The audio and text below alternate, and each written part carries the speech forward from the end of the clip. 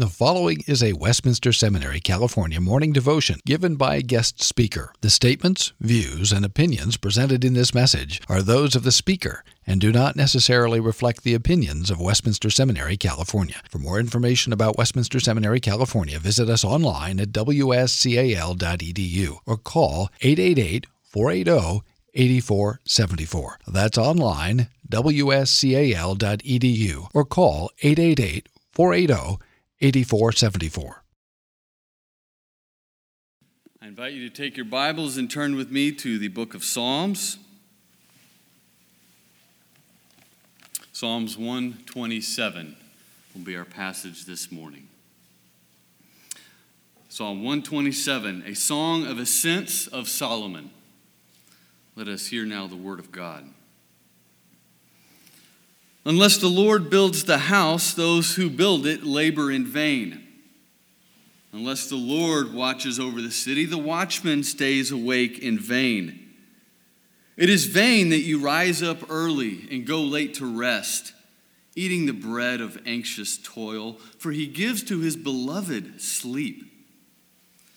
Behold, children are a heritage from the Lord, the fruit of the womb a reward. Like arrows in the hand of a warrior are the children of one's youth. Blessed is the man who fills his quiver with them. He shall not be put to shame when he speaks with his enemies in the gate. Well, if you spent any significant time in the church, this psalm is probably a familiar one to you. It's a psalm that's often read or quoted at birth announcements, blessing of children, or at weddings, the beginning of the building of a family, at church plants, things of that nature. And one reason why it's so popular is because this psalm considers three of the most central concerns of our life: building, securing or watching over what we've labored to build, and family, and how the Lord blesses his people with children. And in all of this, the psalmist expresses a decidedly God-centered perspective on life. We might even say a Calvinistic perspective on life. Ultimately, God is the one who is in control of our lives. If he doesn't grant success to our labors, then all of our effort and all of our toil is in vain. In other words, despite what we may think, ultimately, the future is not in our hands. It is God who builds. It is God who watches over us. It is God who is behind the gift of children. So, in a very real sense, this passage is relevant to all of us here today and relevant in a variety of different ways. We are all building something, whether a family or a career or a foundation for ministry. And we all need to be reminded of our utter dependence upon God. As James expressed in James 4:15, only if the Lord wills will we live to do this or that. However, as proper as this application may be, it's all too easy to jump straight to this and miss the key redemptive themes and elements that undergird this passage. In other words, yes, this psalm does speak and does call us to a God-centered perspective on life, and this psalm does assure us of God's providential love and his care for our people. But it's also a psalm that recalls creation and what was lost in the fall. And even more so, it's a psalm that anticipates and even longs for the coming one, the Messiah, who will accomplish where man is powerless to accomplish. So this morning I want to take a look at this psalm from these three perspectives. Of course, we're going to look at it from the perspective of its context, under the Mosaic economy. But also I want to consider how it does recall creation in the fall. And thirdly, how it anticipates the Messiah to come. So first, of course, in its context, this psalm was given under the Mosaic economy. And what the psalmist does here is he presents a problem and then he provides a solution. So it's important to identify this problem right up front, as we've already considered. The problem is that we are not ultimately in control. Our power is limited in this life in all that we put our hand to do. Unless the Lord builds, unless the Lord watches, all of our rising early and going late to rest and our toil will be in vain. This is a problem. This is the uncertainty of this life. This is the cause of anxiety that we can all identify with. Of course, here in this context, this seems most specifically focused on the building of the temple. We know this because the title of Solomon, but also this reference to the building of the house, most likely refers to the building of the house of the Lord. In fact, its location in the 5th book of Psalms, probably also with this reference to the Lord watching over the city, probably places it in the context of the rebuilding of the temple after exile.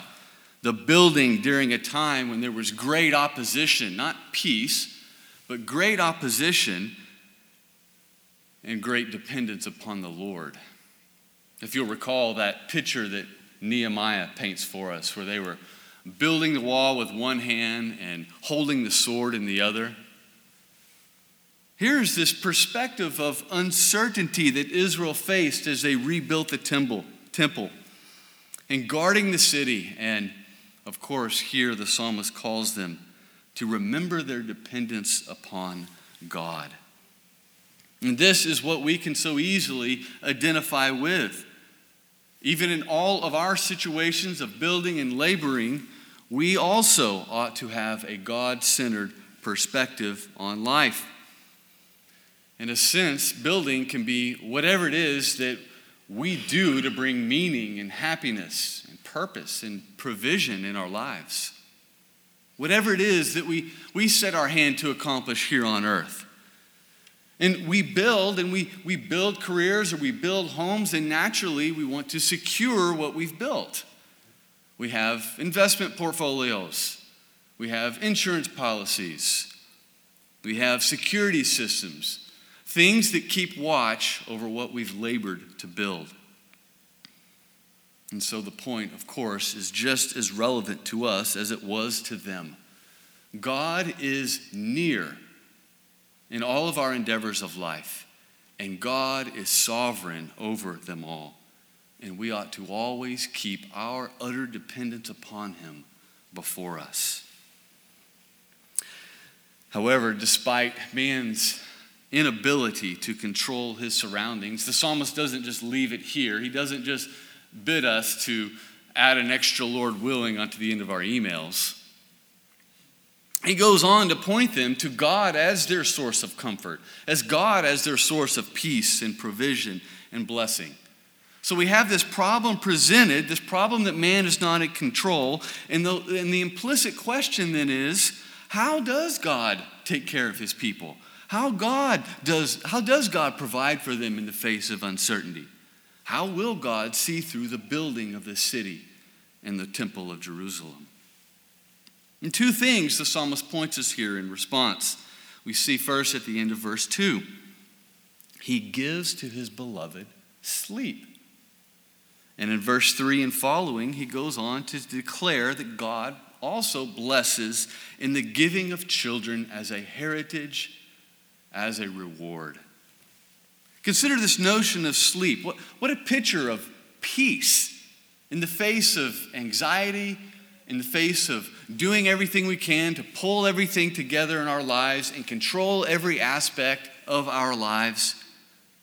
God's people rest comfortably and peaceably in Him. They rest because He is sovereign. And they rest because He is their portion in this life. And He is the one who provides peace and security and provision. He watches over his own, and his own rest peaceably in him. And then there's this blessing of children. At first it might seem, what does this have to do with the first half of the psalm? It seems kind of out of place. But think about that culture, the agrarian culture, where a large family was often the prosperous family and the secure family. Children were needed to produce food. Children could be used to help defend the home. And so just like the walls of a fortified city, we see here in verse 4, like arrows, children are like arrows in the hands of the warrior. And here we see this building of a family in a very real sense ends up being a real and lasting accomplishment in this life. Think about one of the laments of Ecclesiastes, specifically in Ecclesiastes chapter 2. The writer says, I hated all my toil in which I toil under the sun, seeing that I must leave it to the man who will come after me. And who knows whether he will be wise or a fool, yet he will be master of all which I toiled and used my wisdom under the sun. This also is vanity. One of the curses of the fall is that man is not able to see the end of his labors. Death cuts him off. And all that we've spent our life building and working towards is given to another. But here we see the blessing and the reward from God. God's people can find sweet satisfaction in how we are able to pass down our labors to our children. And like arrows we shoot out into the world, in many respects, our children carry on our legacy, and our work in this life lives on through them. So the psalmist is comforted by the fact that in the face of these uncertainties, God tends to the needs of his people. And God blesses them in ways with things like sleep and children, in ways that at first glance we never would have imagined. And so perhaps at this point we can begin to see the second perspective here and how the theme of creation is lurking below the surface here in a sense. We know, of course, that man was created, in Adam, was created not to be idle, but to work. He was created and commissioned for a task. Adam was commanded to keep and work the garden. He was called to build this garden temple of the Lord. He was called to guard and secure God's holy place from the infiltration of evil. He was commanded to be fruitful, multiply, and fill the earth. And his Creator's Sabbath rest was set before him as an eschatological goal to obtain. He was to work and earn the rest of his Creator. And of course, we know what happened. He failed to guard the city, and the serpent slithered in, and evil infiltrated God's holy temple. And in his sin, and because of the effects of his sin, he failed to build as he was commanded. And now it's vain toil in the ground which will not yield is the work of his life now. Instead of being fruitful and multiplying, pain and difficulty in childbearing and barrenness are a common hindrance to this task. Death now limits him, and he is unable to complete the building as God had commanded, and the eternal Sabbath rest that was set before him is now unattainable in his own strength. In this psalm, we see all these things that are outside of our control, are outside of our control in a very elevated sense because of the fall and its effects. Now the psalmist declares God is the one who must build. Adam failed. God is the one who must secure. God is the one who must grant children. No matter how hard we toil on our own, our efforts are in vain apart from God. And so how clearly is this vanity, is this toiling, empty attempt portrayed in the history of Israel?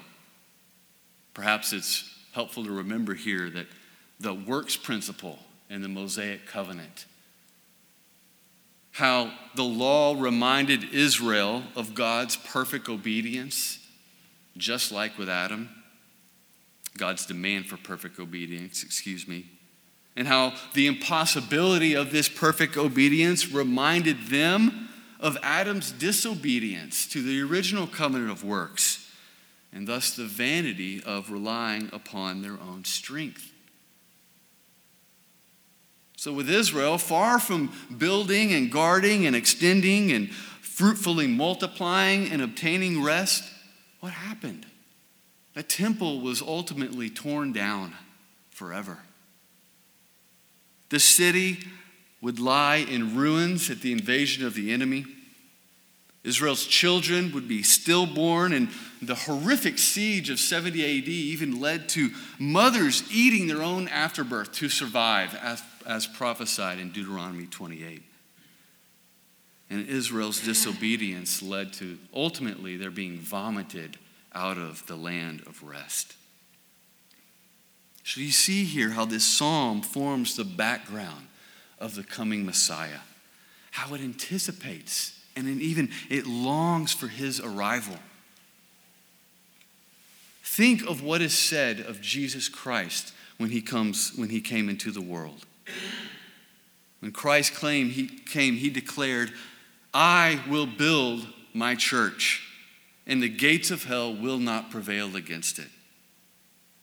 And in Hebrews 2 and in 1 Peter 2, we're told that Christ is this ultimate builder, and that we are his house, spiritual living stones being built together into a holy dwelling of God when we hold fast to him by faith. Christ is building the house. Christ is the one who guarded the temple and cast out the money changers. Christ is the good shepherd who keeps perfect watch over his sheep, and he shall lose none of them, he declared in John 6. Christ is that warrior who fights and conquers our enemies, that arrow shot out into the world, that seed of the woman of Genesis 3, the reward and ultimate heritage of Israel with which the blessing of children paved the way for. Christ is the one who provides the perfect, everlasting rest to all who come to him weary of their burdens. Friends, let us see the great need underlying these words and understand that these needs are only met in the gospel. The psalm touches on the very heart of the gospel. It subtly declares that we are bankrupt. And yet there is still a need, a demand for man to obey the terms set before him in creation. And yet also, because of sin and its effects, it acknowledges that all of our striving and toiling to meet this end with our own hands are in vain. The first Adam failed to accomplish the work God gave him. Now only God himself can build, secure, multiply, and obtain rest for us. But a second Adam has come. And this man, Christ Jesus, came and accomplished these things because this man is God. Today, let us be reminded of our ultimate dependence upon God. Let us be reminded that to the eyes of faith, God takes care and blesses his people in ways that we don't often see at first. And that we can rest comfortably in this even when we don't understand all of the providence around us. Even as Israel perhaps did not understand that while their temple was being overthrown, God was giving his people rest and assuring them that the Messiah would come through the seed of the woman. But even more so, even in these blessings that God gives us now, let us be reminded that they are but a foretaste of the ultimate blessing that is found in Jesus Christ. The one that Israel anticipated and longed for has come. And in his obedient life and in his atoning death, our sins are forgiven, and the work set before us in creation and so much more is completed and given to us as an inheritance, which we obtain by faith, not by the toiling and striving and working with our own hands, but by faith in Christ alone, by faith in the one who builds and secures and blesses. By God's grace, let us rest peacefully in the work of Christ today, and in that work of righteousness and redemption that he accomplished and freely gives to us by faith. Let's pray. Our God and Father, we do come to you in the name of Christ, thanking you, Lord, that where we have failed, Christ accomplished, and that you have revealed this gospel to us, and it can be a source of great comfort to us and assurance of your love to us in this life. We pray, O God, that indeed you would write this gospel upon our hearts, and that we would have a more God-centered perspective on our labors, simultaneously as we trust in Christ and in his perfect work. Glorify your name in our midst. In Christ's name we pray. Amen. Copyright 2015, Westminster Seminary, California. All rights reserved. You are permitted to reproduce and distribute this material in any format, provided that you do not alter the wording in any way and that you do not charge a fee beyond the cost of reproduction. For web posting, a link to this document on our website is preferred.